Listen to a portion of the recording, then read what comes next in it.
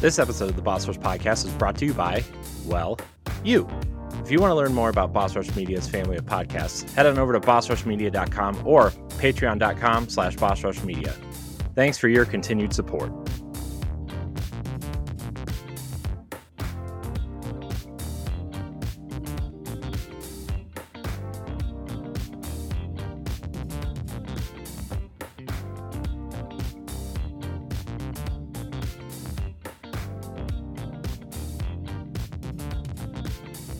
Hello, everybody. Welcome back to the Boss Rush Podcast, a great place to play games and be better. I'm one of your hosts, Corey Derrick, and alongside me, as always, is PC Muscle Race himself, Laron Dawkins.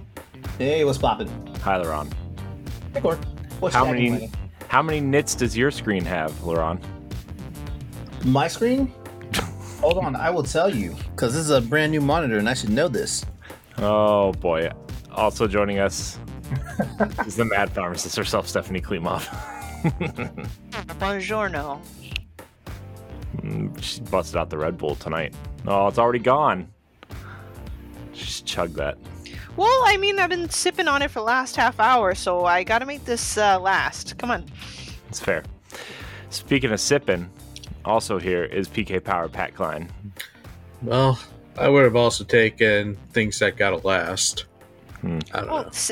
You were sipping a fine glass of Pat Klein. Oh! I'm so proud of myself for that. You know what? I will give you points for that. Speaking of points, how's everybody? Aged like a fine, fine wine. Oh, boy. All right, so Corey, you ready for the answer to this question? Oh, boy. Here we go. Yeah. My monitor, which is the Samsung Odyssey Neo 9G Neo 9G. I'm sorry, the Odyssey Neo G9. I'm sorry. Has a peak brightness of 2,000 nits. It's a lot of nits. Which means at nighttime, it's fucking bright. Yeah. Woo! Well, bright. It took me. I've had this monitor for 2 weeks now. It took me all 2 weeks to get used to the brightness of this thing. Like now, I just keep this monitor in permanent HDR mode, and just let Windows decide when it needs to like use all that brightness. Smart. So you can play Resident Evil 4 on that thing and maybe actually see where you're going. Oh, I always cheat on that. Whenever I notice a game is not properly lit is subjective. Whenever I notice that though, the first thing I do is I go right to the brightness settings and the options, whether it's on the HDR mode or whether it's just right up in the display. And I usually bump it up because you know how like, the thing says like adjust it to like you can barely see the emblem or whatever it's showing. Mm-hmm. I never put it down to where I barely see it. Not in game.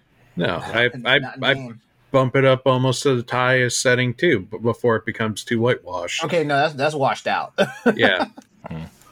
Usually for semi-spooky games, like when I played Alan Wake, that game was super dark, so I turned the brightness all the way up. It was. I had to jack up the brightness for Alien Isolation, which, by the way, that game still fucks with me, and I played that game 2 years ago in October. Yeah, I still couldn't. By the way, y'all been fucking around playing all these damn scary games. Why the fuck aren't y'all playing Alien Isolation? I played one scary game, sir. Thank you. And it wasn't Why even aren't y'all? scary. What's the scary game? Which one? Alan Wake. Well, people keep telling me that Alan Wake is a scary game. I'm like, no. It is not. I'm like, no, it's a dumb game. All right. We didn't say it was scary. We said it's a thriller.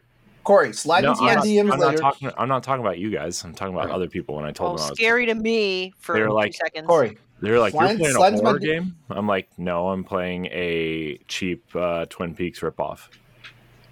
all right. So what I'm gonna need you to do is slide into my DMs later and give me all the names of the people who said this, so I can verbally accost them online. I will do that. A scary game. Alien Isolation is a scary game. Dead Space 1, 2, 3, and Remake are scary games. Resident Evil 1 and 2 are scary games. Yeah, I Silent Hill 1 and 2, and to the most part, 3 4 too. are scary games. I would throw 4. 4 was scary because you went against ghosts, and those guys didn't die. You had to fucking pin them down to the ground with a sword to keep them from haunting you. Hell, The Medium is scarier than Alan Wake. Yeah, I didn't think Alan Wake was very scary at all. It was just dark. So And in my opinion, the medium was just tame. I didn't play the medium.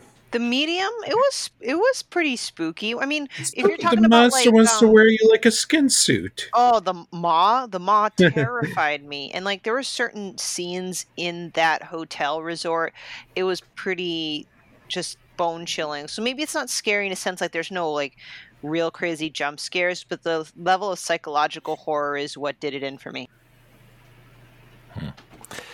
I think the last game that was considered horror that I actually played was Bloodborne. It is. That's not under a horror. I know, I didn't think it was, but it's under the category of horror. So No, it's gothic horror, like just more like the monsters you fight. But like in terms of actually being spooky, not at all. Just how spooky and how much you like the game when you finally get good at it.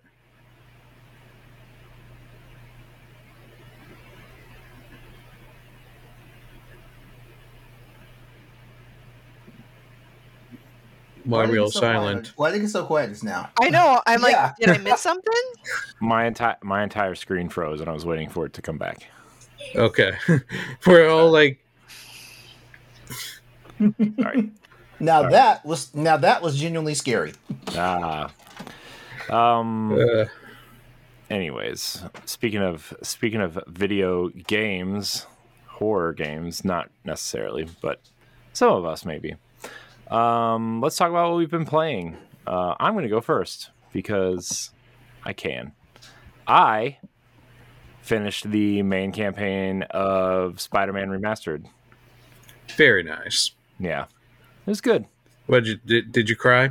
No, the whole game's been spoiled. God damn it, he's frozen again. I am? Yeah. Mm-hmm. Yeah, you No. froze this time. Oh well. I ask you a question and then you don't say something for like 3 seconds. Somebody didn't reboot the router. I'm not going to do that every time. My internet speed says it's where it's supposed to be because I checked it when you all froze the last time.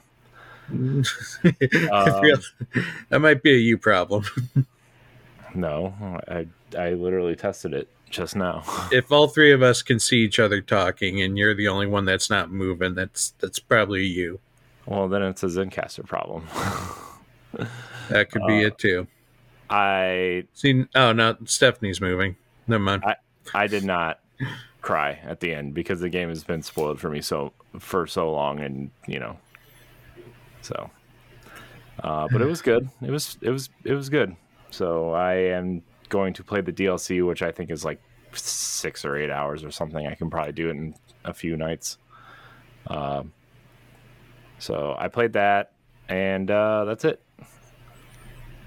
I thought the final boss fight in that game was not great, but it was good. I enjoyed the character interaction. I enjoyed these versions of the characters. I don't like the MJ stealth scenes or the Miles stealth scenes. They are pretty bland, but other than that, it was good. It was enjoyable. I would say in terms of PlayStation's kind of exclusive echelon of games, you kind of think of like people put like Naughty Dog games and God of War and Horizon in like the top tier. I would say this is probably the bottom of top tier PlayStation exclusives. It's super polished. The gameplay is super fun. The voice acting is great. And Insomniac's always super consistent. So Hold on a second. Hold on. Put this in perspective, because you're playing this game now in 2023. Put it in perspective of where the PS4 was at in 2018. yeah, it was chugging a lot on these newer games. Think of all these I'm talking the PS4 Pro, doofus. Don't I had a PS4 Pro. Don't be that way. I had a PS4 Okay, hold Pro. on, because I played Spider-Man on the PS4 base system and I didn't have any problems. So you're telling me it was chugging on the Pro? Yeah.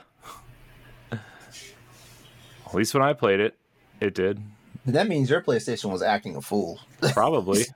I've never had a PlayStation console that didn't break at one point or another. Oh, I'm sorry to hear that. And it's not like I'm just like like just being one of those Sony ponies as they like to call them. Yeah. Because I had PS1s that like went kaput on me. I've had PS2s, PS3, my PS4 kind of wanted to start, but it was more like the disc drive. Yeah, well, my PlayStation 4 original started sounding like a jet engine when I would play, stuff like Destiny and stuff. So I traded it in before it broke, and then my PlayStation 4 Pro, I hadn't played it in forever, so I just got rid of it. But it was actually my PS4's fan used to ramp up too. Like he was noticeable, and as a matter of fact, the PlayStation 4 was the first system I noticed that actually made my bedroom hot. Yeah, the first console. Yeah, my Pro, the fan started clicking, so that was interesting to hear. And then, yeah. All right, but anyway, so you're telling me that Spider-Man in 2018 was a mediocre game? For me, yeah. I didn't say it was mediocre. I said it was. Oh, for you? Yeah, I felt like I played that game before, and I still feel that way. Well, yeah, because like all those other Activision Spider-Man games came out. Yeah. The one thing I've been playing this game since PS2, since Spider-Man 2 came out. The one thing Insomniac Spider-Man did was it revolutionized the swinging, because the swinging always felt kind of just kind of a thing. But they made this web swing mechanic so organic. Combat is freaking stellar in this game, And these are from the people who make. This is the Ratchet and Clank team, yeah. So they got very creative with Spider-Man's weapons and stuff like that. We saw stuff that technically we hadn't even seen in the comic books, let alone the damn movies. All like 17 of them now. Yeah. What else? The combat was very Arkham Asylum to me. Okay, yeah, I can give you that. Yeah. I it's not to say it wasn't enjoyable. I feel like this game is like a combination of a lot of things that I played before, but that's a lot of games these days, right? I mean Picasso said the best artists copy other artists, so you know what I mean. So. I was still a bit of a PlayStation gamer back in 2018, and I will say Marvel Spider-Man was one of the best PlayStation games I played that year, and this is including God of War, and God of War was Red Dead was the other one. Who? Red Dead came out that year too. Yeah. I was thinking more PlayStation exclusives. I was thinking Game of the Year wise, because I'm kind of sticking with Corey's like line of he was like it was bottom tier PlayStation game. Yeah. Also, I mean, for me though, like I think Spider-Man is way more enjoyable than God of War. I think that. So Insomniac nails. So you're basically saying God of War 2018 is the floor, while Spider-Man is above it. Well, I'm saying in terms of the way people think about things mixed with my opinion. So, I mean, God of War is super polished and super, it tells a story that people enjoy, and people enjoyed that game. But like, in terms of personal preference, Spider-Man is better. Mm-hmm. So. Also, God of War was another game that chugged on the PS4 Pro for me. So, God of War. I'm trying to think. Spider-Man did not have an HDR mode, but God of War did. So God of War was actually going to put the PlayStation 4 through its paces compared to Spider-Man. Yeah, but it turns it off if your TV doesn't handle HDR. Yeah, true. Oh, your TV, you didn't have an HDR television at the time when you were playing God of War? I still don't play games on an HDR TV. This TV I have in my office is like 15 years old. Man, get ready for an experience when you do get an HDR television. I have one. It's in the living room, but I play my games in my office because, while we do this or while I'm playing games, my wife watches her shows on TV. So yeah. I just want. I did not mean to like break into what you were saying. I was just really curious, like where you were coming from when you says bottom tier. That's all. No, I mean like, and it's not me even like trying to defend the game. I just think like out of all the stuff that came out, didn't Ghost of Tsushima come out that year too, or did it came out the year before? No, it came out. It came a year after. Oh, it came out a year after. It came out right after The Last of Us. What else? Here's what I mean though. When I mean bottom tier. I mean, like if you're going to put like, here are the elite PlayStation games at the top. Here are like, you know, the good/decent PlayStation exclusives, and then there's like a bottom tier of PlayStation exclusives. Like, I don't know. I know a lot of people think Concrete Genie and The Last Guardian are kind of like bottom tier exclusives. I'm saying Spider-Man is in the elite category, but like it's probably the floor in terms of like it's like the production worst of the best. Worst of the best. Still a best.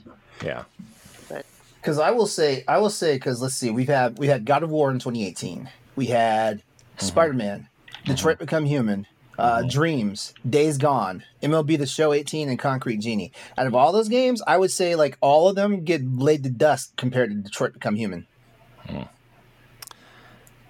Days Gone was pretty awesome. Detroit was an experience, but I like those type of games, like storyboard type games. I love those games, and Detroit is having the most interactive of all those storyboard games. Because I mean, like Life is Strange is good. It is good. You know what else? What was the game I just played? The fucking Xbox exclusive for a while. Tell me why. Tell me why. No. Because Tell Me Why is also by the Life is Strange team. Yeah. No. As Dusk Falls could have been better, but I enjoyed it. Yeah. You know, games in those veins, you know, stuff like that. But I would say out of all those games, the one that came out in 2018 that were first party exclusives for Sony, or at least exclusives for Sony, I would say Detroit Become Human was the number one game in my retrospect. Yeah. I mean, it's all about what you prefer, right? So, I mean, you could say that, but at the end of the day, like, these games are all... Oh, shit, Horizon came out that year, too, right? No, that came out in 2017, because it came out the same day as Zelda. Okay. And then everybody forgot about it for, like, 6 months. Okay. All right. Oh, man, poor Horizon. That series can't catch a break. But yeah, I'm about to head into the DLC and into Miles Morales, which I hear is the superior game. No pun intended, I guess. Miles Morales. I can attest for that.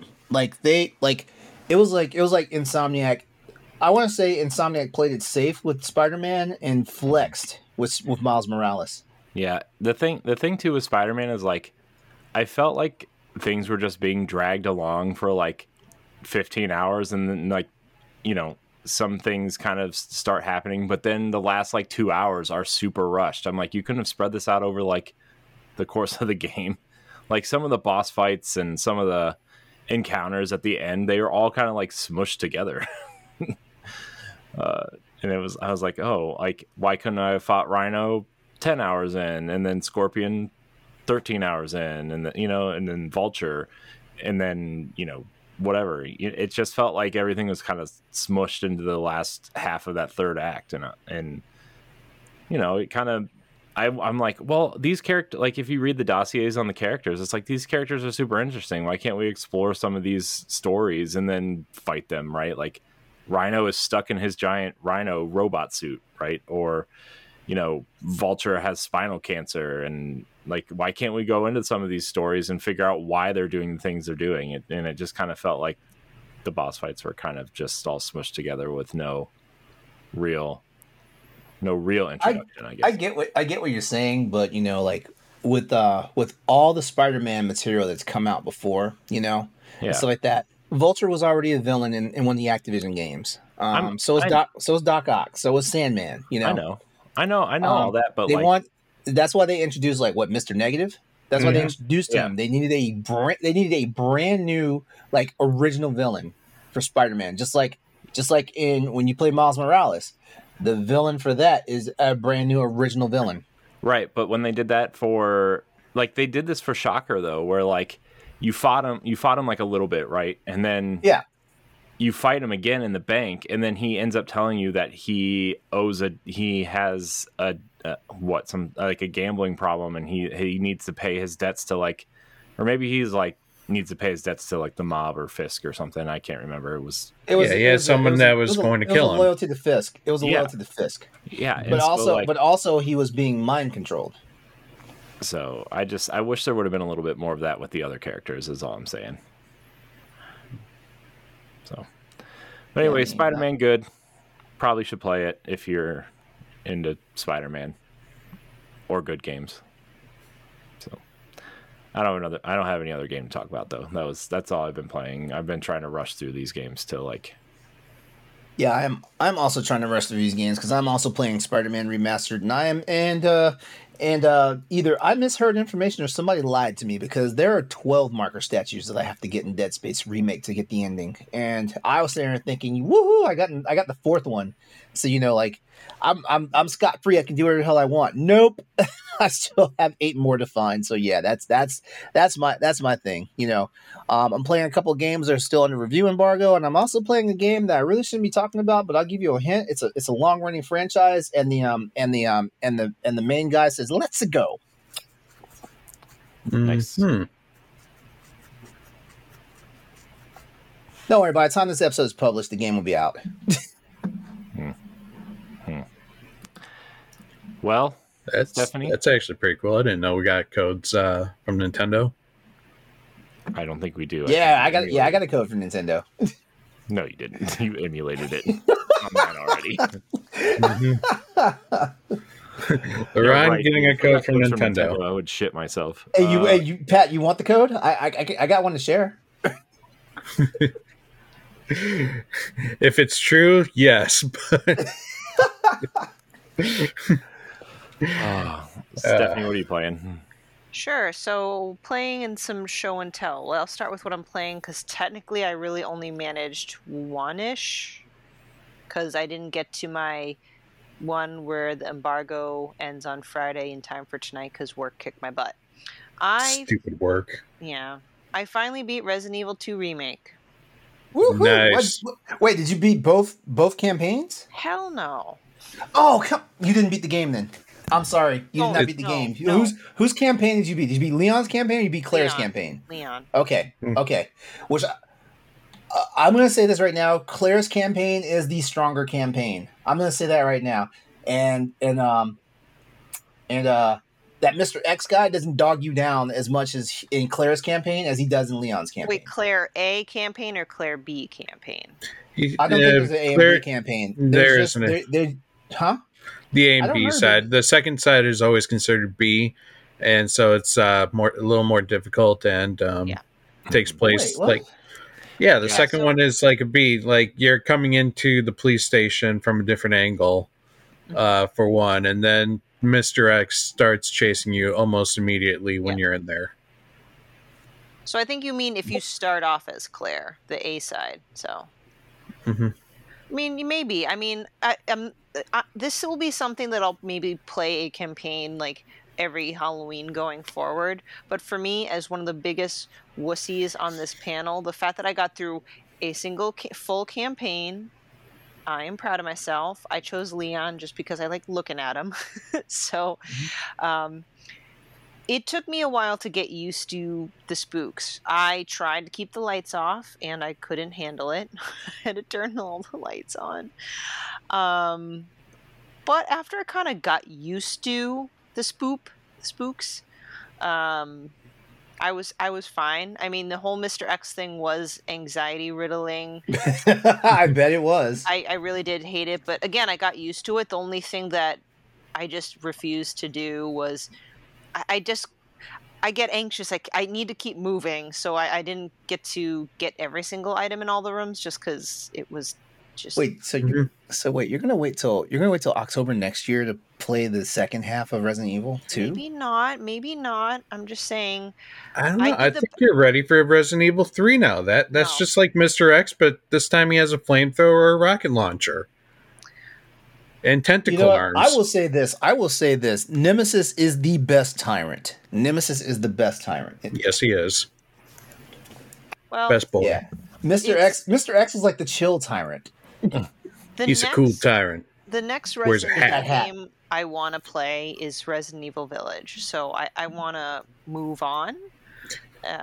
You gotta play 7 though first. You can't play. Wait, you can't play Village. You can't play Village unless you play Resident Evil 5 and Resident Evil 7 first. You have to play those before. If you play, you don't need Village, 5 as much. I don't. You kind of sort of. I watched a Let's Play of 7, so I do not need to play it myself. So I know what happens. I refuse to play it because it's in first person. I cannot do first person horror. I cannot do first person horror. I cannot do first person horror. Resident Evil Village wasn't even an option until they released that update where you could play as third person. And I'm like, okay, now I can play it because I can see my character get his face ripped off, but it's not my face; it's his. Actually, face. you can't. Actually, you still can't see Ethan's face in the third person. You see a character that's clearly not me, so I can detach myself further from the horror. I don't know. I heard the cutscenes are still in first person, right? Yeah. Anyway, that's where the jump scares are. Corey, you're a weenie too. Can you give me a little bit of props for beating Resident Evil 2? Yep. Or at least I gave you props. Hold on. Pause. Yeah. The only thing I'm going to say about this is play these games the way they were originally intended to be played. If the game released in a first person mode, dude, come on. I would love to have played Alien Isolation in a third person perspective. It doesn't matter though, because as soon as the Xenomorph sees you, you are dead. It doesn't matter. Listen, the fact that I was able to play any Resident Evil game, it's either that or I'm not playing them at all. Okay, so I would rather. So here's the thing. I actually don't really care for first person games except for Destiny and Halo. Like if I could play every game in third person, I totally would. I'm the same way. So there's something about Elder Scrolls and Fallout that you need to play it in first person. That's why I don't play those games, Pat. Adventure-y. I just horror first person. I can't do. But I hear you. I was just really impressed by, because I saw what the original Resident Evil 2 looked like just through research and stuff, and then experiencing Resident Evil 2 Remake, I was very thoroughly impressed with the graphics, the movement, the sound. I feel like that, and I've heard people say it, but now that I played it, I can actually agree that this is a prime example of how a remake should be done. Like, I thought it was very well done. Thank you. Thank you. So yeah. Good on that. Yeah. All I'm going to say is hurry up and play Claire's campaign because you're not getting the full story. You're not. It's true. Yeah, I know. You're not. Hers has the little girl in it. Yep. Yeah. Little Birkins. Yeah, which that's where you actually learn about more about the outbreak than anything else. Like, yeah, what Ada told Leon, like in the bottom of the police station and stuff. Yeah, that kind of gave you something, but no, that's like skimming the top of the iceberg. I will at some point definitely do that. And then last but not least, show and tell. I got a Handheld History, another coffee table book, but it's really cool. It has, the history of handheld games, but it goes all the way up to the Steam Deck, which is very impressive. So it has the Analog Pocket and the Steam Deck. And I want to show off, so I hope even listeners will eventually watch on YouTube. This is the beautiful Analog Pocket that came into the mail today. I have a sample. I was playing around with a couple games. That's why I say I really only played Resident Evil 2 because I played literally minutes of a couple Game Boy games just to kind of get a feel of how it works. I really love the Analog Pocket, but I feel like I need to play with it a little bit longer for me to kind of talk about this handheld more. But I will say that it is backlit. It looks really great. Sounds great. It's like me reliving the Game Boy experience, but slightly elevated. And that's kind of what I was looking for. Nice. Are you going to buy the dock that you can plug it into the TV? That will be next, yes. Are you going to attempt to get the adapter to play other games, like the other old games? Probably not.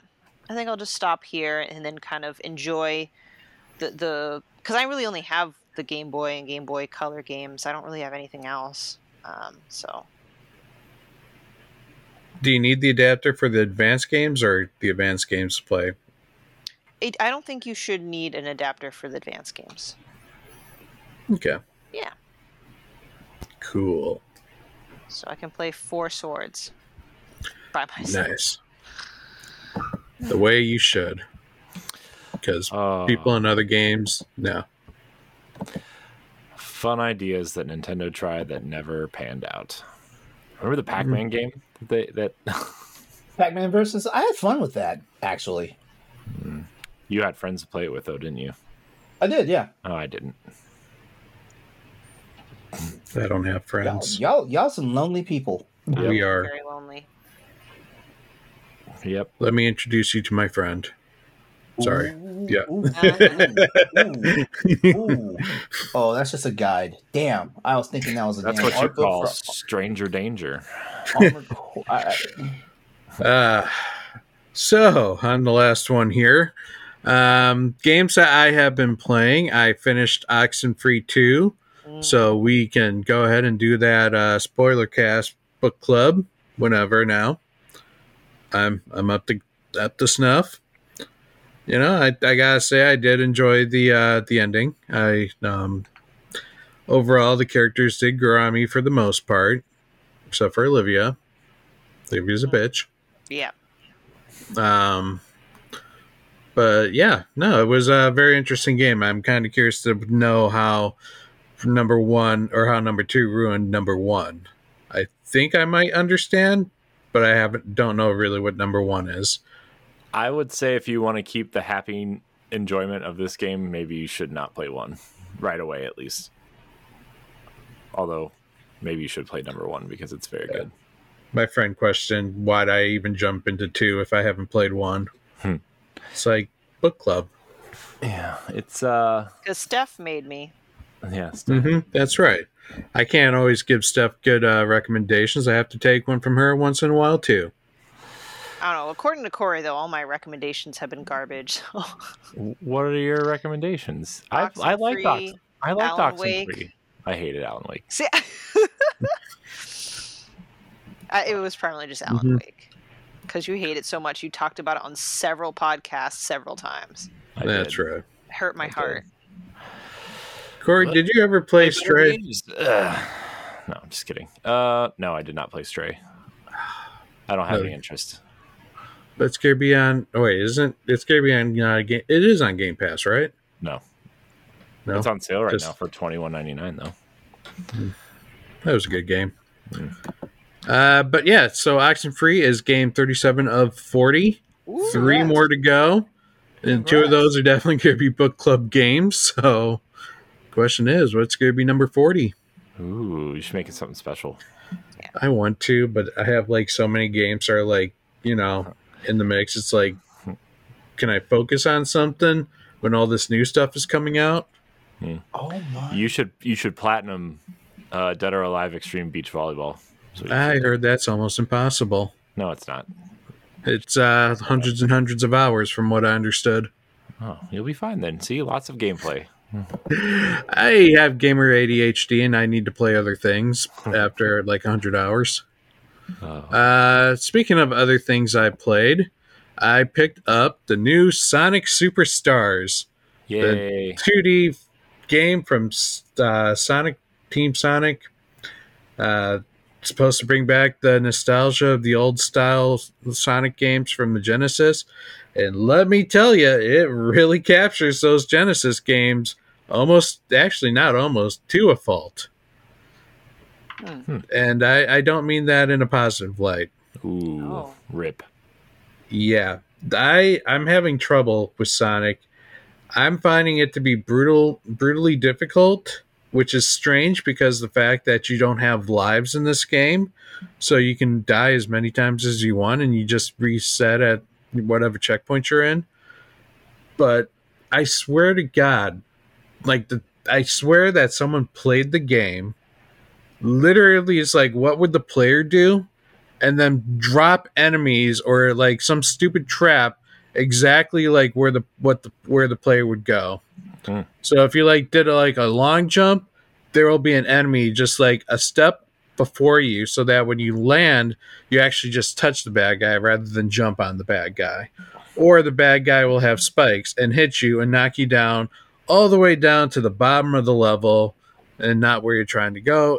It's got all those classic pitfalls that I would say the Genesis games had. So, does it capture classic 2D Sonic? Very much so. With that said, it is a very beautiful game. Like, the 2D graphics really fit well. The controls, they're all right. You know, that Sonic is usually hit or miss with controls, and these aren't particularly floaty as some other Sonics have been. Like Sonic Colors, in my opinion, was a very floaty Sonic. But like the game's got some weird ass physics. Like you could be maybe on like a 15-degree angle and then jump, and your character will like immediately jump like as far as he can in the opposite direction of where you're trying to jump. Oh my god, that sounds like Sonic the Hedgehog 4 episode 1. Like yeah. I reviewed that game and I gave it like a 4 out of 10.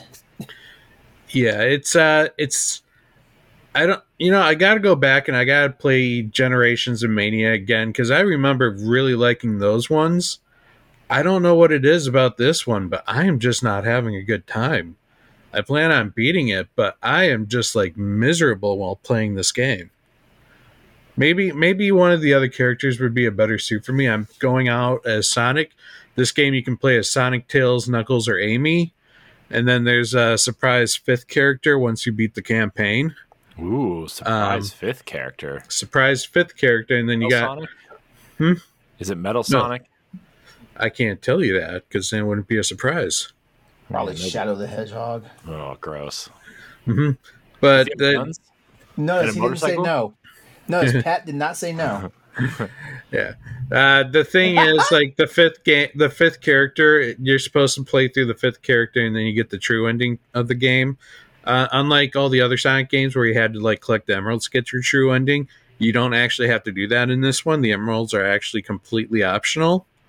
One of the new features that this game does is that each emerald gives you a power-up. So, like, you can find the blue emerald first, and that one, like, shoots off, like, multiple copies of whatever character you have, and they go, like, running up and hitting the bad guy. You know, just kind of all across the screen. Or the red one lets you do like bursts, like midair bursts, so you can jump, charge, and do a midair burst in a separate direction. So it allows you to do some like verticality movements. And there's like another one that's supposed to reveal hidden passages, and I've only used that once. And you know, there's a couple more other abilities that these emeralds have that I haven't gotten yet. But I will say that the levels where you get the emeralds are a pain in the ass. This one is a bonus level where it requires you to grapple these like little blue orbs or these gold orbs which have rings. You have like rings, and they are essentially a countdown. You can get more rings, or they count down a ring every second, but you can get more rings to keep this like timer going. And the goal is to swing and eventually get close enough to the emerald, which is moving around, sometimes in erratic patterns. Sometimes when you get close to it, it just seems to speed off somewhere. Like, it's just moving all around this weird open pit with all these orbs, and you're trying to catch up to it. And the sucky thing about these stupid orbs is that when you swing in the direction that you grab the orb. And the emerald is usually turning around in a separate direction. So it's like, grab the thing, you're swinging, but the orb is going this way. And so now you're just swinging past the damn, you know, gem. It's kind of annoying. I don't know. You know, it's getting decent reviews, but in my honesty, like, it's nostalgia, but it's also like too nostalgic. Yeah.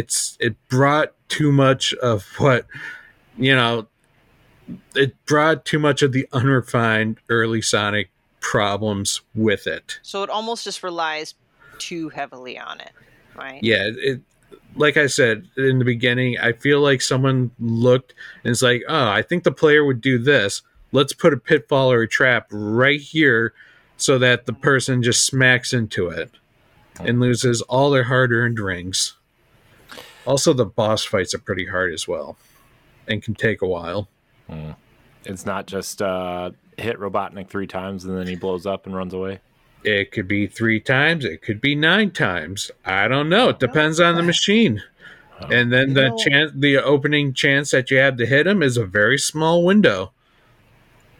I just looked up the developing team for this, Zest, and they were responsible for that wonderful game, Ballin' Wonderworld. Oh yeah. Oh, there you go. That game was amazing. Game of the year. You mean the game? You mean the game that made Yuji Naka actually commit like fucking insider trading? Insider trading twice. Yeah. Twice. Yeah. Smart guy. Yeah. So there you go. There you go. Like the more you know, right? Yep.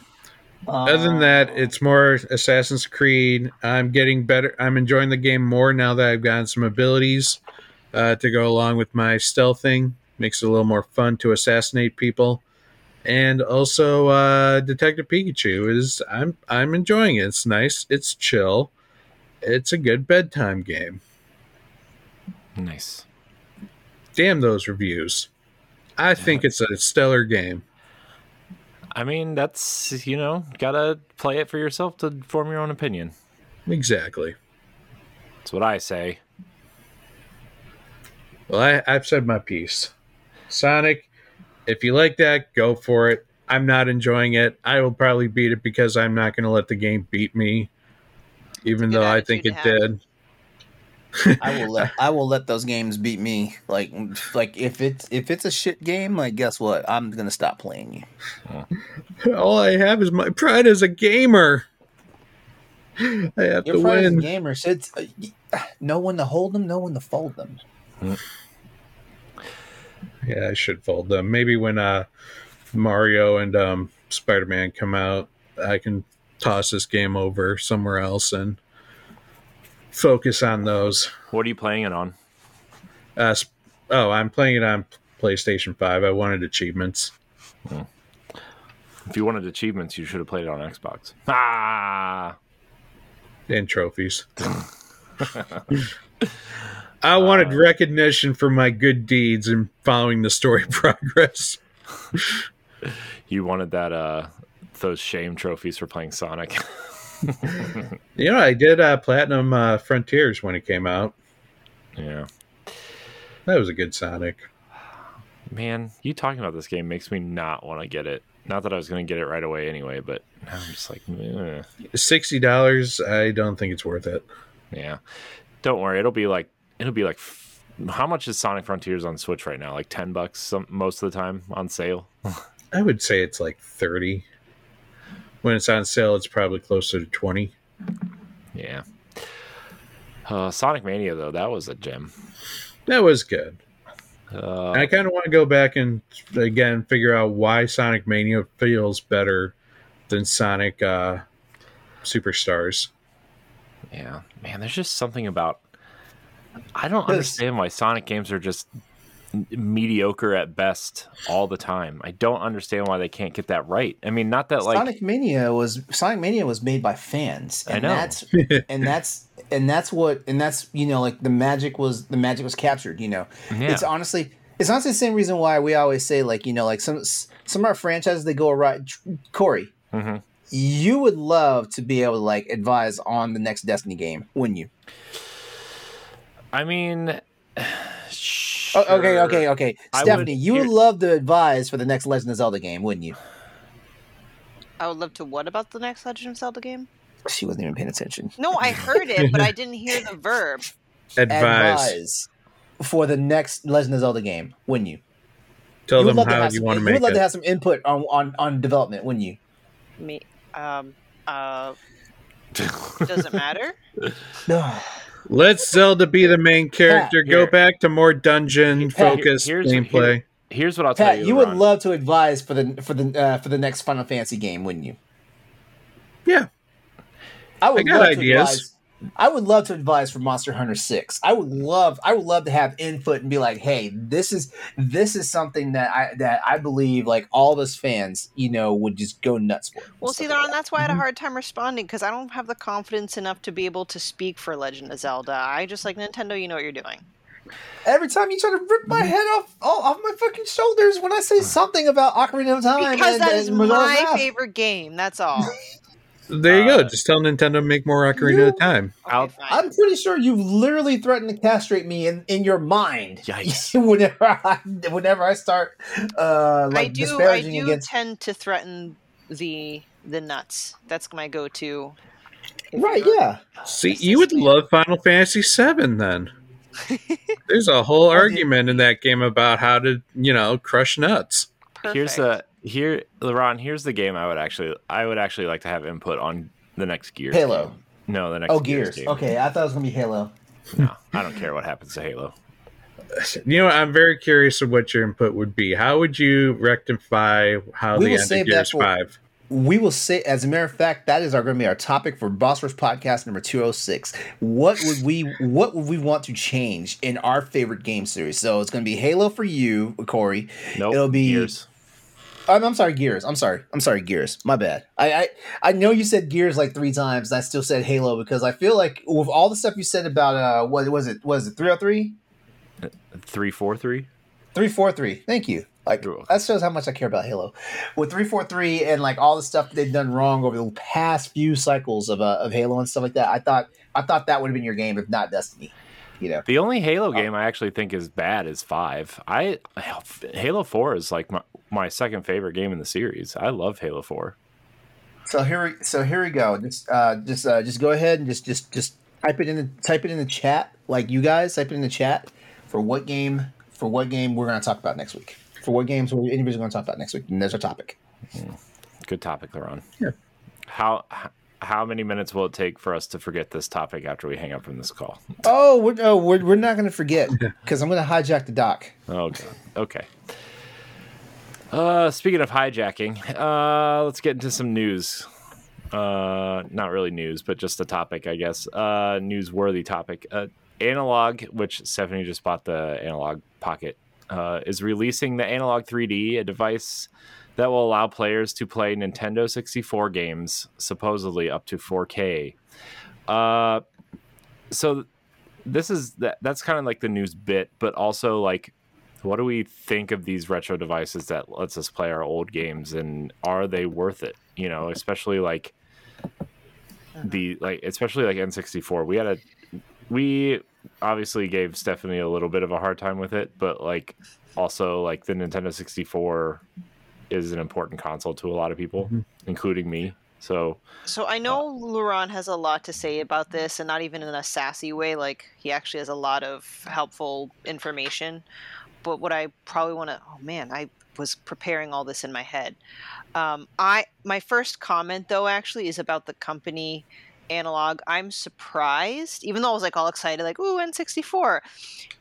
I don't have insight to their financials, but I mean their Analog Pocket really is still kind of newish, like in recent years, and unless you guys know, I didn't think this company was so successful that they're already so soon and working on the one for N64, if that makes sense. Like, I didn't realize this company was so successful. They're kind of pumping out all of these products, in my opinion, relatively soon. Or do you guys think this is not a small window of released products? Well, given that the Analog Pocket came out, you told me like 2021, 2022? Looks like that's when they announced pre-orders, I think. Yeah.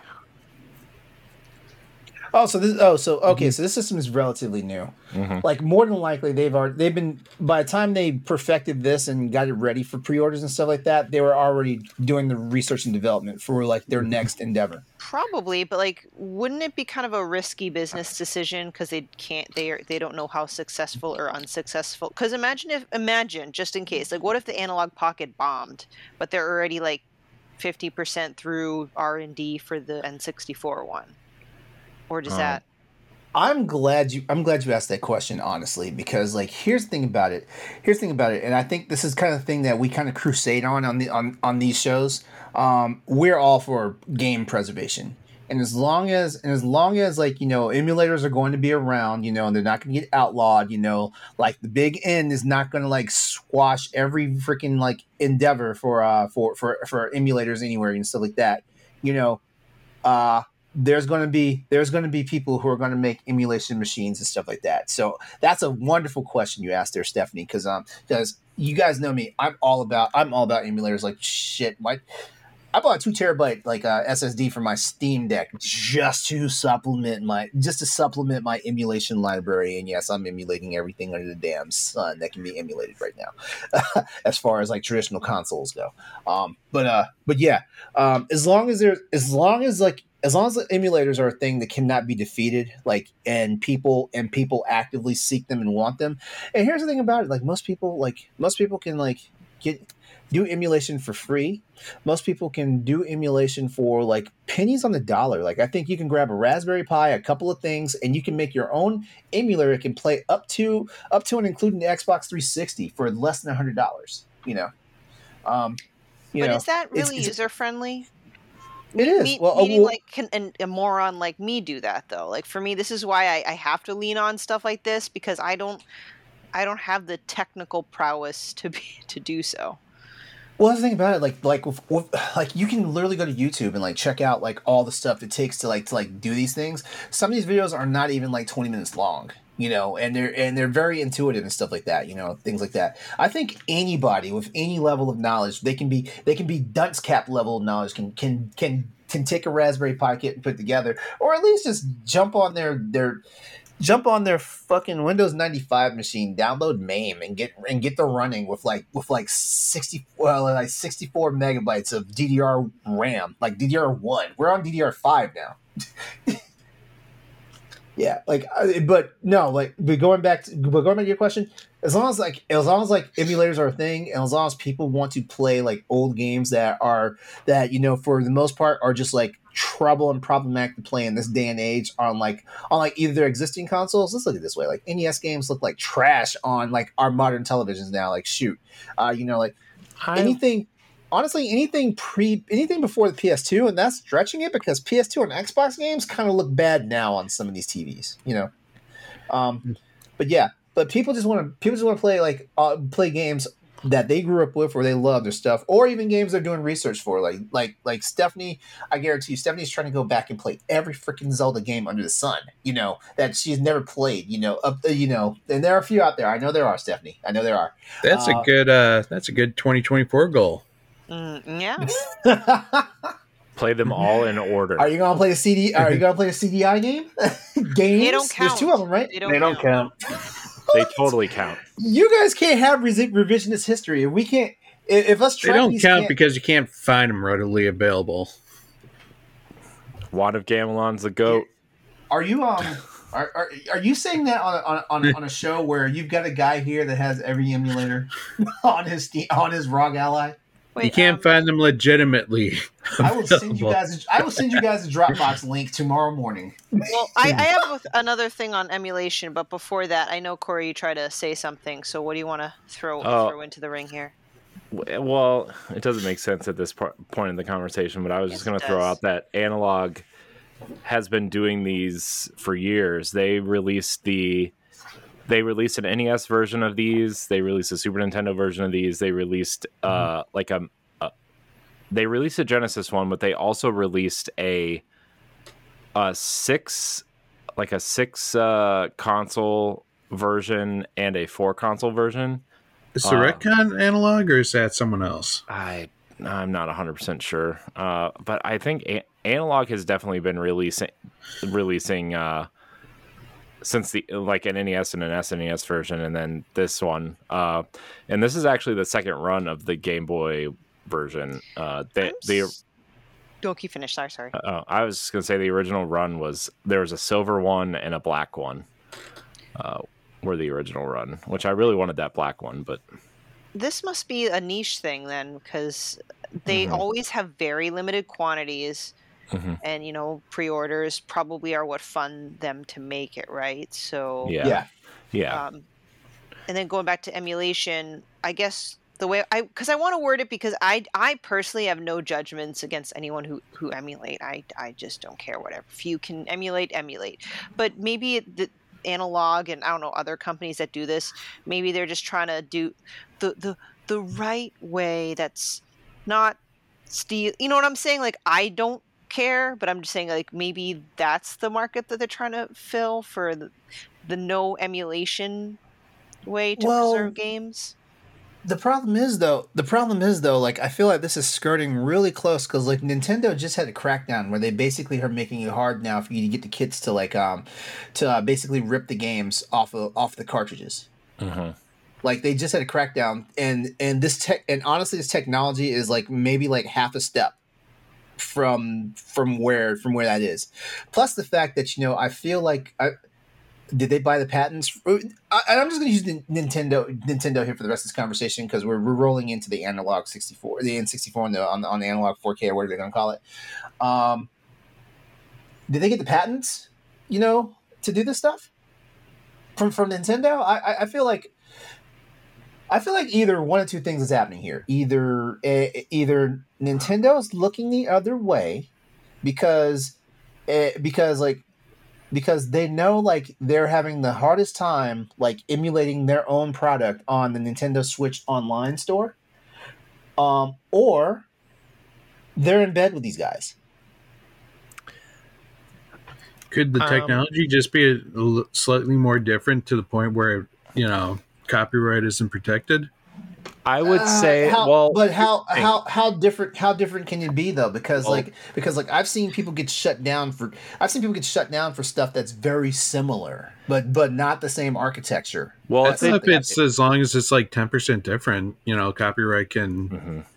Plus, if these consoles are over 20 years old and they haven't renewed the patent for them, then they can do whatever they want. Also, because there are retro boxes that use the insides of old NESs and stuff, like literally use the old components and parts and stuff, and they will either retrofit an HDMI port on the back or just do it as is with an adapter. So why did Nintendo shut down like Super Smash Brothers from Super Smash? Which one from being used at any tournament now? Because they wanted people to. Because the GameCube is 22 years old. Because they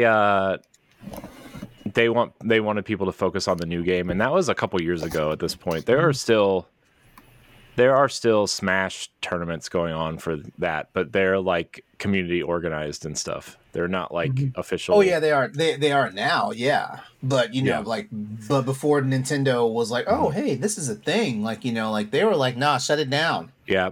But they also signed an esports agreement with Panda something. I forget what the company's called, but I'm not really sure who they are, because I don't really care about Smash Brothers. Yeah, I don't either. They do Mario Kart, Splatoon, and Smash Brothers are the three games that they kind of do. But well, like I said, it's all fishy in my opinion.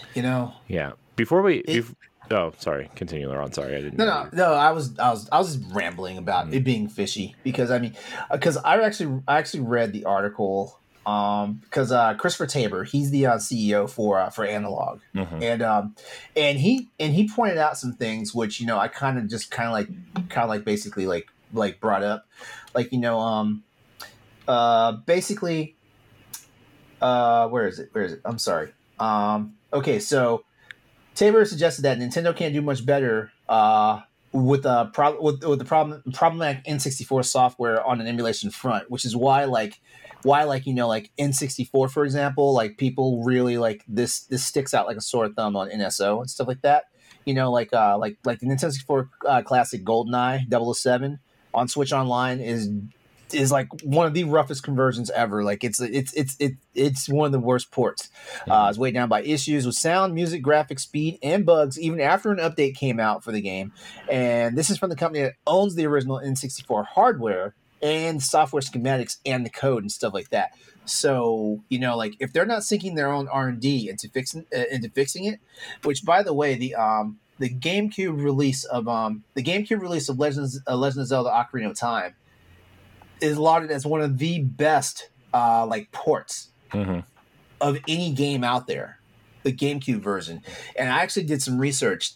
The team who they had to build an emulator from the ground up. And let's be honest with you, Nintendo does not want to do that for every game.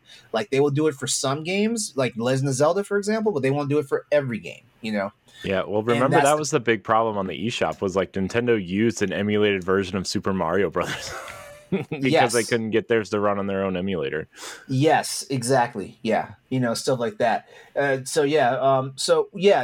situations like that, which basically brings me back to the question: how is Analog going to be able to do this? You know, I understand like with the technology they're using. The what was that acronym? Crap. Oh, the FPGA, the Field Programmable Gate Array System. Basically for tech talk here with LeBron for a moment. Like FPGA is something that it can be coded to recreate every single function, processing speed, and quirk of an older computer or game system, and then translate the results to modern TV signals. So basically, because everybody's screens is some form or another an LCD screen, except for OLEDs, because OLEDs is different technology, but everything else is LCDs. Not just LEDs. LCDs, LEDs, light emitting diodes for the most part. Even OLEDs light emitting, but they're light emitting diodes, but they're organically driven. And this is so like people will not have to go out and buy like some old antique ass fucking CRT television and stuff like that, you know. Yes, you know what, we can't play video games, you know, on PS2 and older, you know, on new monitors and new TVs because of the lag and stuff like that. Trust me, like I learned my lesson the hard way trying to play my old music games, like rhythm games. Like that's how you learn about timing. Because your refresh rate, nobody's refresh rate is the same. Like I don't care. You can have like two people can have a 60 hertz refresh like screen, and there's some type of difference in the lag and delay that each person will experience individually and stuff like that. You know. Yeah. So that's the thing about it, you know. Like, and yeah, a lot of us we joke about it. Like, hey man, if I'm gonna play Dance Dance Revolution Supernova. I'm just gonna go buy an old television from a pawn shop and hook my PlayStation back up. What do you think? Before we get into this actual device, what do you think about the Mister, the emulator box that had? I don't know anything about it. Oh, you should look it up. That seems like a device that's totally right up your alley, Laurent. It can play. It's made for. Is it MISTR? Is that what? MISTR, I think it is. Okay, MISTR. Okay. Yeah. It's just like this emulation box that's like they send it out. They like the box gets updates. It has a Patreon. Oh, it's ER. It's ER. Is it? Okay. I wasn't sure. But it's like an emulation box that like they can send updates and new kind of, you know, emulation packages. The one they're working on right now is Sega Saturn, and they've got it pretty decent. Like a Sega Saturn emulation, pretty decent, which is like one of the hardest consoles to emulate at this point. It is trust me, it is one of the hardest ones. Yeah. So I just didn't know if you knew anything about it, but you should look into that. Actually, I have heard about. Oh yeah, I have heard about this. Yeah, it's kind of cool because it's like a board sitting on top of a board on top of another board. It's actually pretty cool. I've seen it before. I just didn't recognize the name. Yeah. I'll be honest with you, because like your original question was about just emulation like boxes and stuff like that, like back at the beginning of the segment. I'll be honest with you, like I never really like got into them, you know, because in all honesty,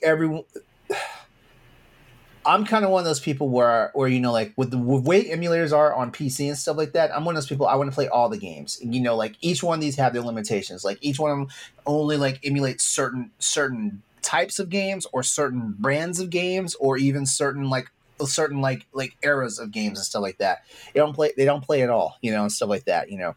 And yeah, it's true. Like not every emulator is on PC is also capable of doing. They're getting better and stuff like that. But I'll put it like this, like. You know, like we don't really need emulation for modern for modern consoles, it's nice that we do have them. You know, I'm looking at Yuzu and Ryujinx, for example. Mm-hmm. You know, it's nice that we do have them. You know, but we don't need emulation for modern consoles, in my opinion. We just need emulation for the stuff that's past, that's hard to find. And you know, I just found out a Wii U was sold this year. Mm-hmm. It sold one Wii U hit the NPD sales. I was amazed. I wonder how did it go for MSRP, or you know, like how much did it sell for? I don't know, man. Because it was sold out of a retail store. So what is the actual like ticket price right now for a Wii U? Oh, you can get. Well, this was as of last year, but you could get Wii U bundles from GameStop or even refurbished ones from Nintendo for less than $200. Mm-hmm. I mean, they're okay. I'm sure they have. I'm sure they produced so many because they thought it was going to be a hit after the Wii that I'm sure there were a ton in warehouses that they're just like selling them as refurbished ones just to get rid of them. Yeah. Now the one thing I will say about emulators, and I'll shut up, is be careful of emulators, especially with current consoles, because emulation and piracy is literally what killed the Dreamcast, the PSP. There's another console out there. There's like 3 or 4 consoles that 3DS that emulation or the DS is pretty easy to crack open. Oh yeah, DS is very. That's what got Nintendo all up in arms about this shit. They weren't really caring about NES and Super NES games, but when a DS started getting cracked, they started caring. I still think that's why they moved the release date up of the next console. Supposedly, why? Because of security, not because of popularity declining. I think it's because of the security problem. I mean, is it really declining though? Like I found out Nintendo Switch was number one again in NPD sales, at least over in Japan. They're declining over here. That's what I'm saying. Over here in the West, yeah. That's what I'm saying. Is like the console is still super popular, and like they're going to put out a new system next year. Like that doesn't make sense financially unless you're afraid of the security problem. Which that could be it, but, you know. Because it's not that hard to find a launch Switch because everybody traded them in when the OLEDs came out or like the lights came out, you know. So, holy moly! The analog dock is $100. Wow, spicy. Is it powerful? I mean, does it wipe your ass and pick your nose? I wasn't gonna ask those questions. I was just gonna ask like, will it elevate your experience? Yeah, I had the specs up. 1 second. But yeah, keep talking. Or we move. I think we're done with this topic. I think so. I'm done. I'm done. I'm done. I want to. I didn't even bash on the thing. You know, like because I think going. We haven't really talked about it yet. To be no. Okay. All right. That is as true. We transition, so the dock has a 1080p HDMI output. Bluetooth and 2.4G support for wireless controllers, 2 USB inputs for wired controllers, up to 4-player support, DAC compatibility, and powered dock. Okay, yeah, you know what? You've said enough. That thing elevates your experience. Okay. Like as soon as you said DAC, like you know, like basically, like okay, DAC, that's stereo technology and stuff like that. So you can basically hook it up to where your receivers and stuff can pump it out to your sound systems or sound bars and stuff like that. Yeah, like that right there is good. Wireless controllers, that's good. And there was one other thing you said at the very beginning, but all that's good. So yeah, I think that kind of justifies that $100. How do you feel about this N64 one, Steph? Like for real, because I know you're probably super interested in it. Yeah, I mean, I initially got excited just because it's my console I grew up with. I mean, whether or not I end up buying it depends. I still have my traditional Nintendo 64, and Laurent did have a point back in our chat where as much as I look very fondly at N64, and it was very revolutionary for its time, as far as how graphics have aged and just experiencing it currently, it's pretty ugly. Do I really want a more enhanced ugly? I don't know if I do. But I do appreciate, you know, what Analog is doing as far as providing a means of playing cartridges that people have that might not have a working N64 anymore and an ability to play those funky, chunky blocks. So, yeah, I think it's great. I just, unfortunately, I know it's niche, right? It's going to be expensive, whether it's justified or not. It's going to be expensive and it's going to be hard to get.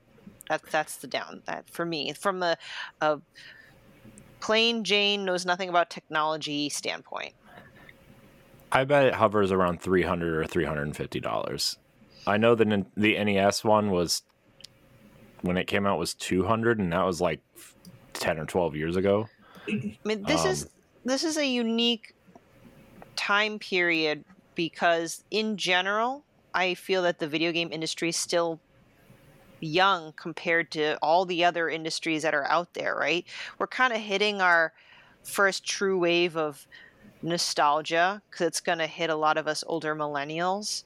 And Laurent, even though he said, emulation is relatively inexpensive and you can watch a YouTube video, there's going to be plenty of me's out there that are kind of looking for, hey, I have 2 or 3 cardboard boxes, not me, of Nintendo 64 games. What the hell am I going to do with it?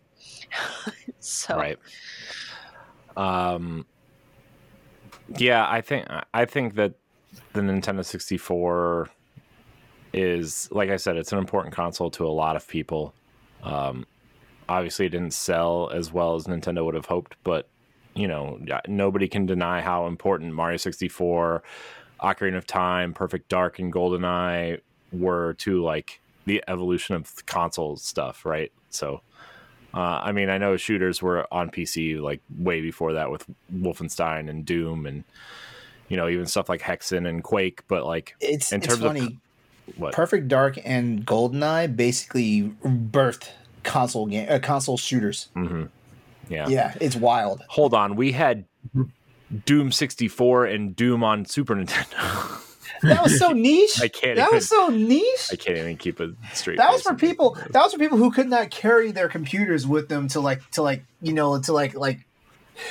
that's like military people. They couldn't just bring a computer with them to like a duty station and stuff. Yeah. So they had to have a console or something, Yeah. You brought up another interesting point earlier, Laurent, now that I'm kind of coming to my own personal conclusion about if Nintendo had a better selection of their N64 games at NSO, I probably wouldn't be looking so hard at analog.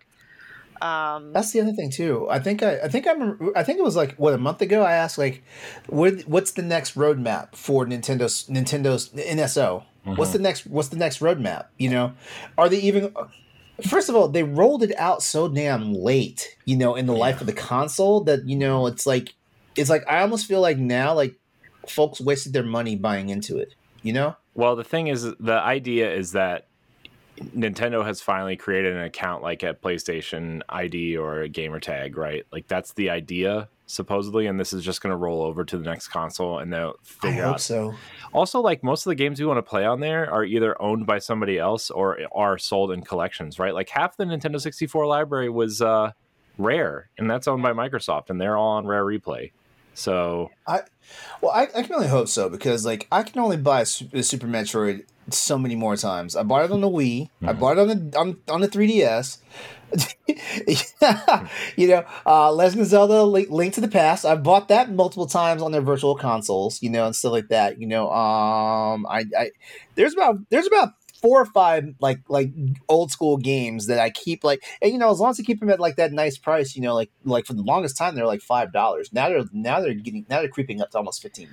Well, then that's kind of what it comes down to, right? Because just because the N64 library in NSO is relatively small now doesn't mean it's always going to stay that way. Like maybe Nintendo has no problem taking their time, and maybe eventually they'd work their way up. Maybe they develop that good relationship. Well, they already have one with Microsoft to get Rare game, whatever. Like maybe down the line, the library will be chunky enough where that will be most Nintendo fans' means of consuming older Nintendo games. But at least for now, this is why I kind of I'm analog has at least caught my eye. So I love that you said about like with Microsoft and Rare, because I think Microsoft will bend over backwards to give Nintendo whatever they want because Microsoft wants to buy Nintendo at a certain point. And it's one of those things. Be nice to me. It's one of those type of deals. Be nice to me because you never know what I'll do for you. Yeah.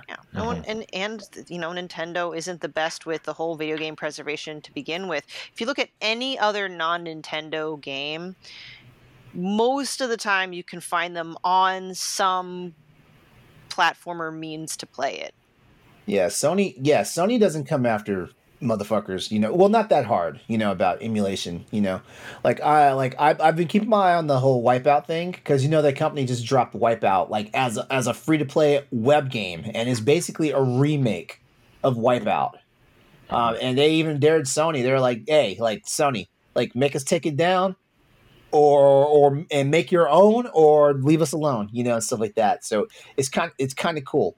The fifth generation of video games though, which ran from 93 to 2001, basically that was the Saturn, the PlayStation, and Nintendo 64. It's a wonderful era of gaming, but it's also the ugliest era of gaming I've ever experienced. And that's counting the fact that I was old enough to play and experience the Atari 2600. But it was one of those growing pains that the gaming industry had to go through because like everything else that came, like people sat up and paid attention when PS2 and the Xbox, and the GameCube came out, people sat up and paid attention to that, like the GameCube was probably the first system of Nintendo I took seriously since the Super Nintendo, the Wii, I fell for the gimmick, but I didn't think it was anything groundbreaking, as far as graphics and stuff went, Two GameCubes taped together. That's the joke. I remember that saying. Yeah. But I mean, yeah. But ultimately, I'm going to keep my eye on this analog 4K or whatever they're going to call it. I'm going to keep my eye on it. I just want to see how they pull it off, and I want to see if it's going to be something that's comparable because like there's a lot going for it, and I also want to see what Nintendo's reaction is going to be to this, because this will literally bump into Nintendo's wallet because like Nintendo is actively putting N64 games like, on a current platform of theirs. Are they actively? I mean, that's a strong you know what I mean. Hey, it got people to bump up from $15 to $35 a year, for their service. It did, and and it's wild because I sit there and think I was like, man, we literally paid this money for Game Boy Advance, Game Boy, Sega Genesis, and Nintendo 64. Mm-hmm. Did I miss one? Game Boy Color. No, Game Boy Color, yeah. Game Boy Advance. Yeah, well, Game Boy. I feel like Game Boy and Game Boy Color are still the same generation. They are. I would say that too. Yeah, it's the same because like if you put a non Game Boy Color game into a Game Boy Color, it actually puts colors on there. Yeah, and you can change the color palette at the start screen. Yeah. Yeah, I don't know because like technically making these devices in emulation isn't illegal, but the ROMs are. And so if you're using the cartridges on a console that's not, obviously in production, like if Analog went out and made like a PlayStation 5 variant, right, they would be toast. Woo. But Woo. Nintendo 64 Jim Ryan would come out of retirement to get them. I mean, Nintendo 64. Jim Ryan's like, one more round, boys. Yeah. I mean, Daddy Jim. I'm gonna miss Daddy Jim when he officially like steps out the office. I'm gonna miss him. Like we're no longer gonna be able to say Daddy Jim and Uncle Phil are fighting. We're no longer gonna be able to say that. Yeah. So I forget what I was saying. Oh well. You're talking about like they'd be toast. I get excited. I love these. I love these conversations. I get excited. Right. So like if you're using the cartridges that you already own, I think Nintendo would be, maybe Nintendo thinks this would be like a boon to their relevance. Not that the Switch hasn't done that already, but you know what I mean? Like people will get excited for Nintendo stuff and maybe this will get people to bump up to whatever NSO thing that they don't have already, or I don't know. We'll see. That'd be an interesting topic, though, is to discuss like what is coming next to NSO because I have a lot of theories on that, but we'll save that for a different day. Okay. Yeah, save that for the conversation because I have nothing. I have nothing that can contribute to that conversation. So I just want to sit back and listen to you guys. Yeah. So. All right, let's get into our final topic of the night. Our favorite superhero games and why we love them. And, Yeah, I listed about 5. I probably have like closer to 10 to talk about, but I just listed the 5 that I thought were the most kind of relevant for me, at least. Pat, you want to go first? Mm-hmm. Sure, I'll go first with this one. Just wanted to say a final thing for the analog, though. As long as I can play Mystical Ninja starring Goemon. Yes. Yeah.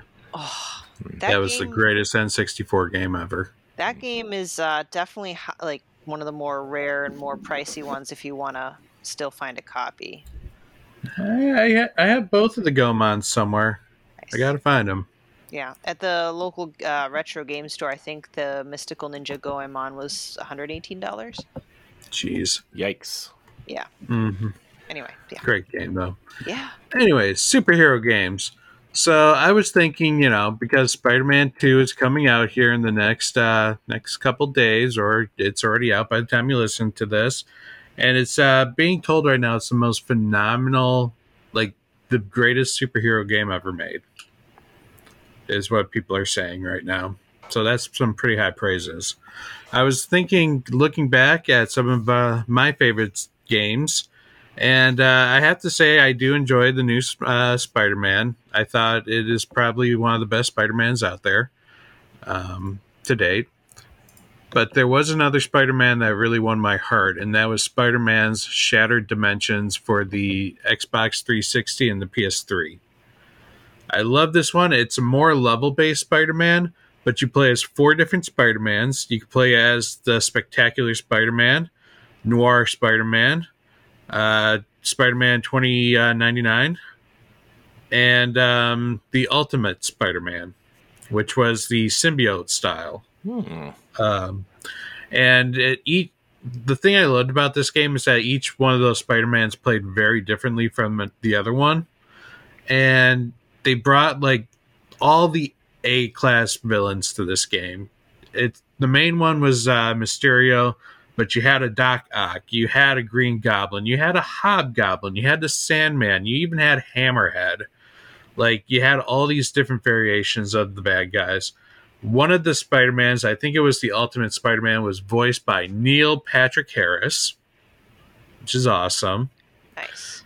Deadpool was even in the game as one of the villains, and that was kind of before Deadpool was like really getting popular. Like, I just really enjoyed this game. Just sounds the like whole, a lot of fun. Yeah, just 4 different Spider-Mans that you can play as, and each one had its own style, such as like, for example, Spider-Man Noir was more of a stealth-based Spider-Man. So you took your bad guys out, stealthily. But then, like, I forget what some of the other specials were, but it was cool. Other ones that I have fond memories of is Batman Returns for the Super Nintendo. The reason I have fond memories of this is that it was one of the first few games that I had for the Super Nintendo, so I played it regularly, and I just remember like just trying to beat this game, and when I finally did beat that game, it was such a good feeling, because it was a hard game, especially when you fought like Catwoman. Jeez, she's vicious in that game. But it was cool, and Batman Returns is one of my favorite Batmans. I love the Tim Burton style to it. And then the Penguin had such a scary voice in that game. It was like, I don't know. It was weird. But I say out of the new Batmans, I'm still very fond of Batman Arkham Asylum. To me, that one, like, it was the start of something great with Rocksteady. And it wasn't fully open world. Like, it was more level based on like a hub world. But it had some great characters to it. And a fairly decent story. And it was nice to explore the Arkham grounds.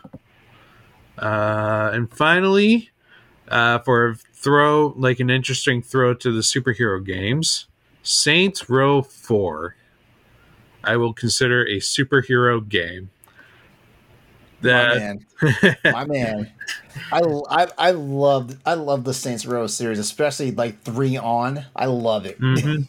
Yeah, at 3 on, the games just got batshit crazy, and 4, it was enjoyable. Oh my god! 4, the Earth literally gets blown up, and the Saints get thrown into this computer matrix like simulation, and in this computer simulation, they have superpowers. So you will literally go around flying around the world, or like doing superhero landings, and just like power up various superhero abilities. It like just completely changed the whole sandbox Grand Theft Auto like style, and just made it absolutely wacky, but still keeping the Saints Row touch, such as mascots that you can beat and giant purple dildos that you can swing. God. As well as racing down the streets and carts being pulled by men in leather straps. Wasn't the giant dildo thing like that was like a pre-order thing? Like you couldn't just get that regular in the game. Like you had to, I like, thought that one like, was a regular. I thought the dubstep gun was a pre-order. Oh, it was a dubstep gun. That's what it was. That's what it was. You could literally kill people with dubstep. Remember when they would send preview coverage to people for that? They would send the game or the code inside the giant dildo bat. Yes. Different times. You know, that's still also one of my favorite weapons to use in Cyberpunk 2077. They also have a dildo knife. Yikes. That you can beat people. Yes, they do. Yes. Yeah. It's a non-lethal weapon, but it's still like just fun to beat up. Like the fact that you could just shank somebody with a dildo knife. Yep. But yeah, those would be five superhero games that I particularly enjoyed growing up. Nice. LaRon? Okay, so I've got 2 that I want to just point out. And that would be the original X-Men game for the Sega Genesis. Now I'm a big X-Men fan, so I played a lot of the X-Men games that have come out over time. One real thing about me though, like I'm one of those people, like I don't really play a lot of licensed games, and by license I mean games made off of other IPs, like original stuff. So like I'm kind of a hard sell. So like like when I play certain games that like stand out, like like Spider-Man, for example, on PS4, or like Marvel's Ultimate Alliance or Batman Arkham Asylum, stuff like that. Like it's really got to be something that just looks good and fun to me. Like the original Spider-Man game, the first one Activision did for PS1. Fucking amazing. I loved it. It had that right type of cheesiness too. Peter Parker had all his quips that you would expect and stuff like that. And what was funny is like the ground was literally lava in that game. Like you could only swing through the city and do your stuff on like high rises or like going underground in the sewers and stuff like that. They did not do a texture mapping for the streets. So like you went below a certain threshold of the web swinging, you died. Mm-hmm. it was that's how zany it was. But I mean, that. But going back to X-Men for Sega Genesis, you know what? That was just a fun game. It was a game that was basically like, and this wasn't a port of like the X-Men arcade game from back in the day, the one where 6 people could play at one cabinet. This was literally a 2-player game. You plug 2 controllers into the Sega if you had a friend that wanted to play with you and stuff like that. But 9 times out of 10, you usually played by yourself because like it was also one of those games where your co-op friend. Like, if your co-op friend is lagging behind and you move too far forward, you can fall off a cliff because like they were lagging behind and you lose a man. Mm-hmm. and when your characters died in the X-Men game, because there was 1, 2, 3, 4. I want to say there was 6 different X-Men that you could play with, or maybe I just remembered Nightcrawler and Cyclops. Nightcrawler, Cyclops, Storm. Wolverine had to have been in it. Wolverine was in it, yeah. I think there was 6 now that I think about it. Are you talking about the arcade game or the Genesis game still? The Genesis game. Yeah, Wolverine was definitely in it. Yeah. Well, if you fell off a cliff or whatnot, like Jean Grey would be the one to levitate the next character in. It was wild, stuff like that, but it was fun because it actually had a pretty decent story to it. It actually felt like some people who knew what they were doing with the comics, was behind the story. I can't say the same thing for the second X-Men game that came out on Genesis. That one was just off, the 4 were Gambit, Nightcrawler, Wolverine, and Cyclops. Gambit. Okay, so it was 4 characters. I thought there was 6. I thought there was 6 you could play with. No, there were more in it, but those were the ones that you could choose. Like Storm was in it. Yeah, but just going back and forth to places like the Savage Land, Mojo's Murder World, Asteroid M. No, not Asteroid M. Whatever Magneto's base was on the moon. That one. Also, Shi'ar. That was cool. Shi'ar's homeworld and stuff like that. It was just fun. I enjoyed it. And that's one I have really fond memories of. And that's an early experience of superhero gaming, for me. But I think the next game I well and truly enjoyed that was a superhero game was Infamous for PS3. As a matter of fact, I'm just gonna say the Infamous series, Infamous 1, 2, and Festival of Blood. That was good because that's a game where you actually created. You forgot Second Son. Yeah, and First Light. I didn't like Second Son that much, and I really wasn't feeling First Light. Okay, let's put it this way. I didn't like Second Son enough to actually want to beat the game, so I put the game down. That was the very first game I've ever platinumed. A Second Son? Yep. Okay, well, let me ask you this. Was it worth it? For platinum, it wasn't bad. The bad playthrough, felt really forced, but overall, I enjoyed that game. Yeah. But I haven't really played 1 or 2. Okay, well, that was the unique gimmick to Infamous. When Infamous first came out, it was one of those games where you basically sculpted your own hero or your own villain and stuff like that because you had the karma mechanic where basically there was no straddling the line. You couldn't be you can't be how Shepard is in Mass Effect, which Shepard might as well be a superhero as well, in my opinion. But you couldn't be like Shepard, where you could literally straddle the line and be between Paragon and Renegade. You were one or the other in Infamous. Whatever your choices picked, basically ran you into one side or the other. So you were either what was it called, an Avenger or chaotic. That's cool. Yeah. So the crazy part is there are certain things that could completely fuck up your karma. You could do one thing, you could have the highest karma of one side, and you could do one thing, and it would immediately switch you over to the opposite karma. So you literally had to play by the rules that you set for yourself and stuff like that, or you could literally do damage to your overall reputation and stuff like that, which is cool because some people didn't give a fuck about their reputation. They want to be the bad guy, or some people really want to be the good guy and do the right thing and stuff like that. And but the cool thing about Infamous' story though is it basically was the birth of a superhero. Pat, you never played a game, but basically, the first game, basically what happens is when you press start on the game, you see this big explosion that damn near wipes out the city that you're going to be in and stuff like that. And your character is at the center of it. And then you have to piece together what's going on and stuff like that. And there's time travel involved and all sorts of stuff. And this stuff actually carries over to the second game. Not so much what your choices are and stuff like that carry over to the second game. But the second game is actually a continuation with those same characters, as you go through, and it continues the storyline.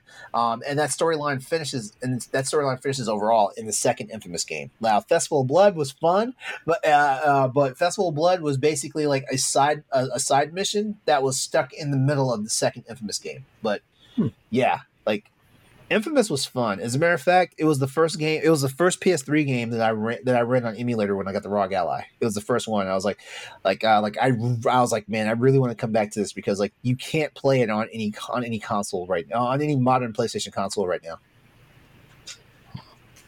So yeah, that's it for me.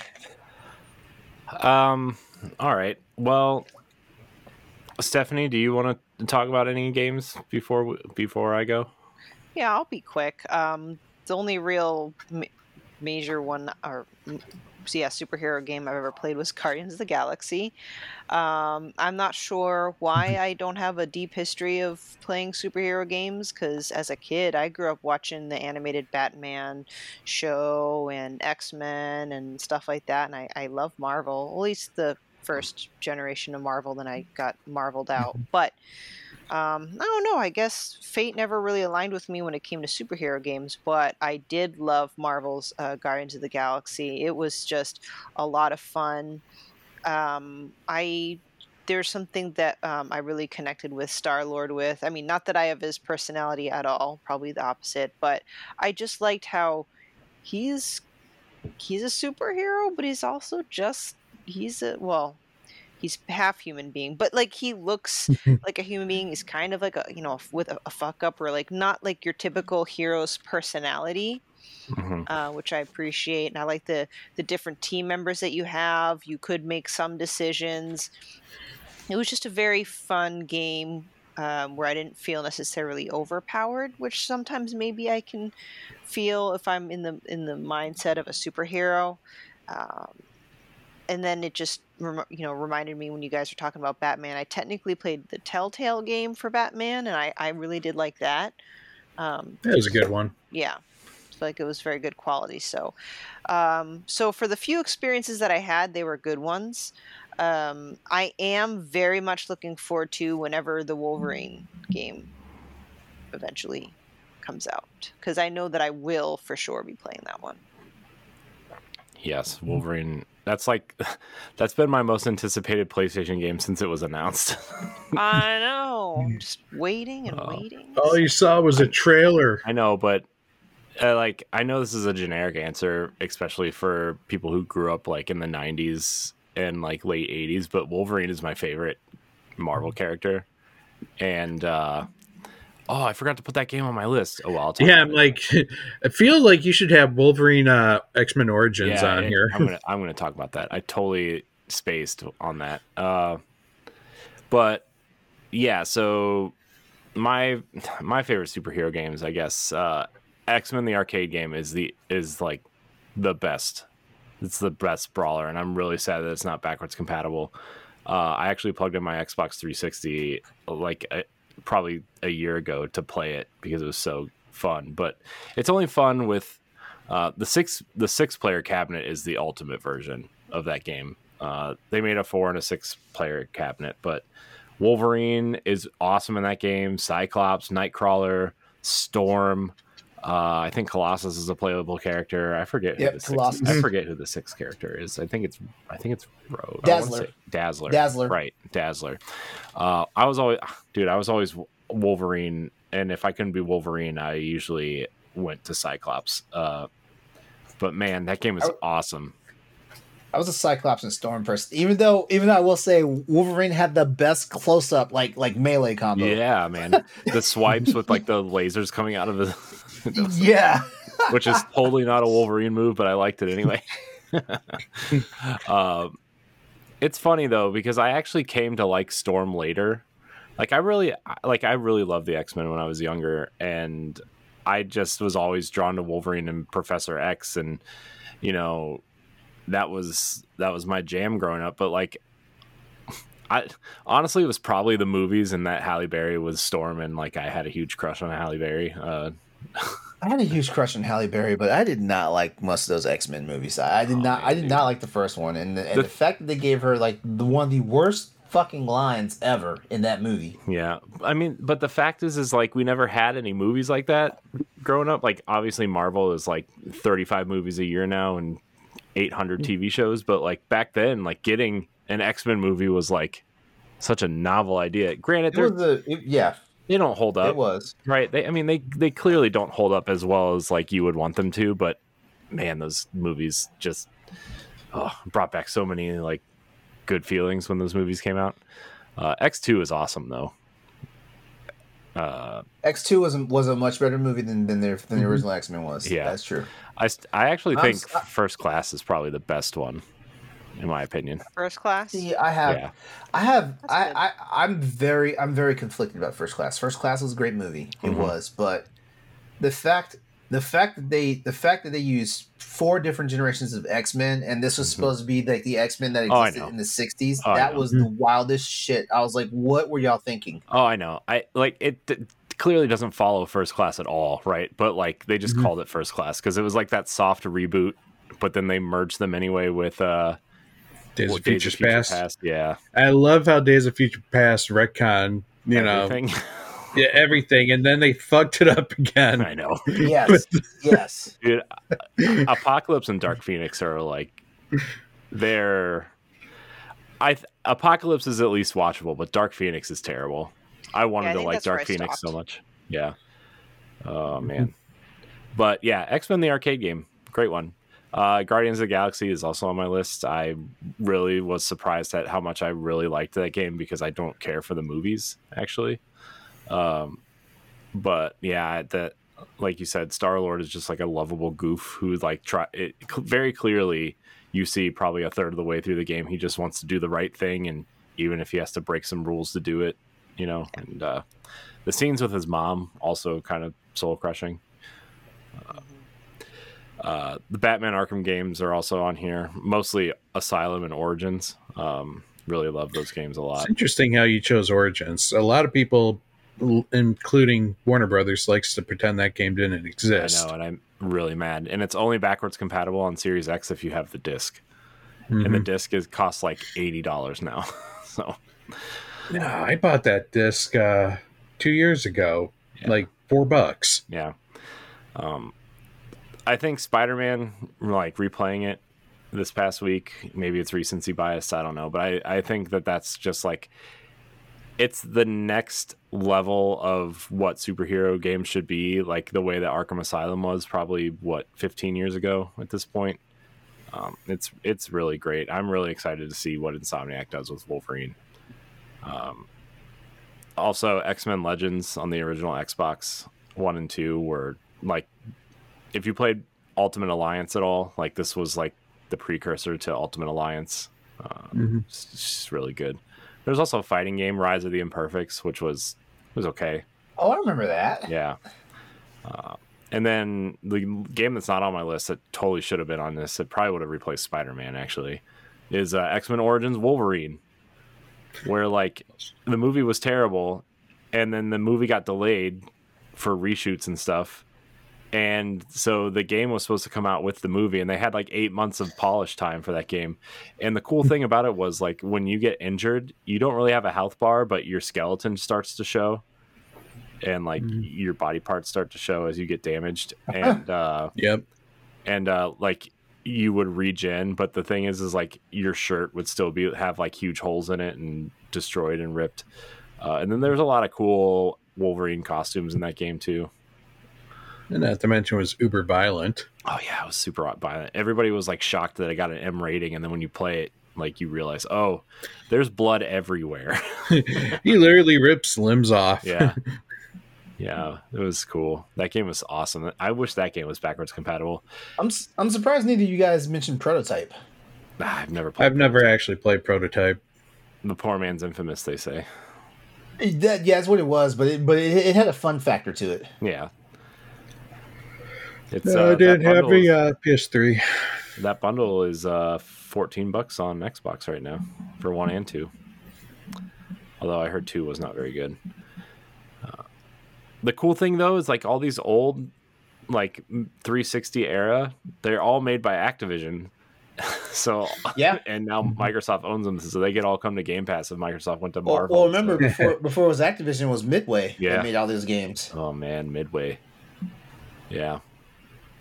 Man, would they still be able to if they don't hold the rights anymore? Well, that's what I'm saying. They would have to go to Marvel. But Hasbro, speaking of Activision Games, has already stated that they would like to give Microsoft the license to bring back the Transformers games and like the G.I. Joe games. I was just thinking when you said Hasbro, I was thinking, are you going to talk about Transformers or G.I. Joe? Yeah, man. Fall of Cybertron was so good, man.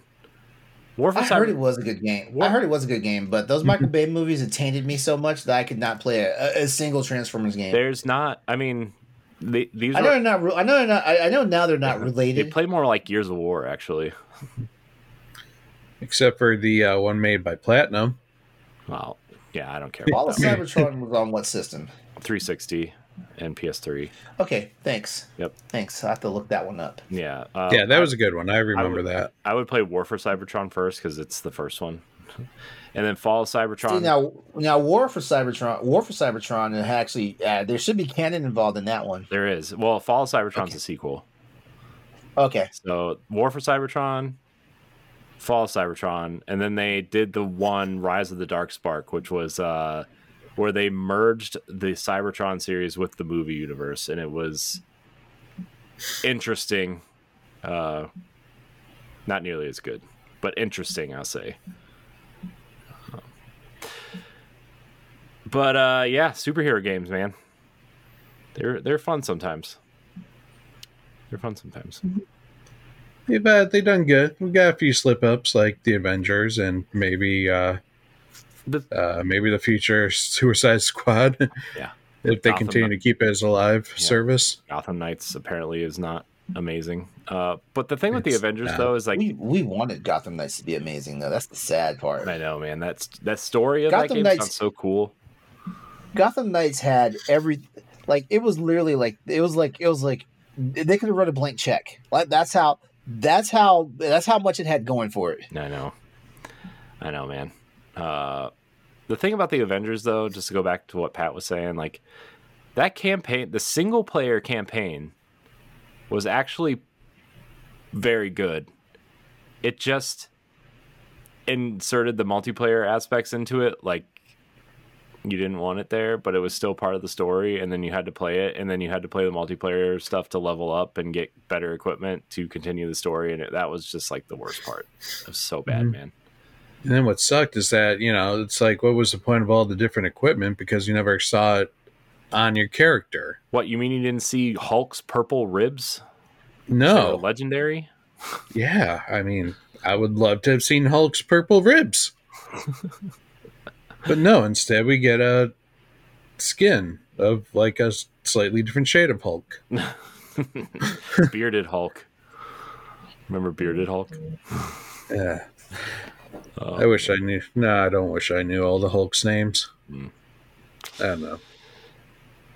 Well, guys, I think we're going to wrap it up there because we've been going for almost 2 hours and we still have another show to record. So, any final thoughts on superhero games and any recommendations for people that are kind of playable on modern systems? Remake Superman 64. Just kidding. Please don't. Oh, no. Yeah, I recommend Spider-Man, but you know what's a nice overlooked superhero game? Any of those Lego ones. Yeah, the Lego ones. Those are actually pretty damn fun. Yeah. Shout out to all the Capcom superhero fighter games. Yeah, X-Men vs. Street Fighter. Yeah. X-Men Children of the Atom, Marvel Superheroes, X-Men vs. Street Fighter, Marvel Superheroes vs. Street Fighter, Marvel vs. Capcom. Tatsunoko versus Capcom. Yeah. But not 3. Oh, man. Good times, man. Good times. Tatsunoko versus Capcom was good because they had freaking Battle of the Planets. Who are the who's the American? What's the American name for Battle of the Planets? I've never even heard of Battle of the Planets. It's Worlds? Anime. What's it? What was it called? Battle of the Planets. Crap. Dragon Ball? No. Hold on. Avatar. Hold on. Dragon Ball Super. Shut up. Dragon Ball GT. God. They actually had superheroes in those. I mean, yeah, those are also. Anyways, what was it? U.S. version. Sailor Moon. Hold on, what was it? Battle of the Planets. Hold on, what were they called? Oh, Battle of the Planets is the American. Is the American name of it. That's funny. I thought they were called something else. I'm gonna call you something else. Anyways, I want to thank everybody for watching and listening to this episode of the Boss Rush Podcast. So you can find it every Monday on your podcast service of choice. You can support this show and other programs by going to our Patreon. You can check the link in the show notes. And Stephanie, LaRon, Pat, thank you for your time tonight. Appreciate it. Always a pleasure. Good night. Well, to the fans, to our listeners, not to us. Until next time, we love you. Goodbye. Bye. Bye. Bye. If you want to be a Patreon producer, head on over to Patreon, patreon.com/BossRushMedia, and find out which tier is right for you. Our Patreon producers at the $5 tier or higher for this month are Adriel Munger, Celeste Roberts, Christian S., Sana Dierig, Francisco Santillan, and Rebecca Jewell. Thank you for your continued support.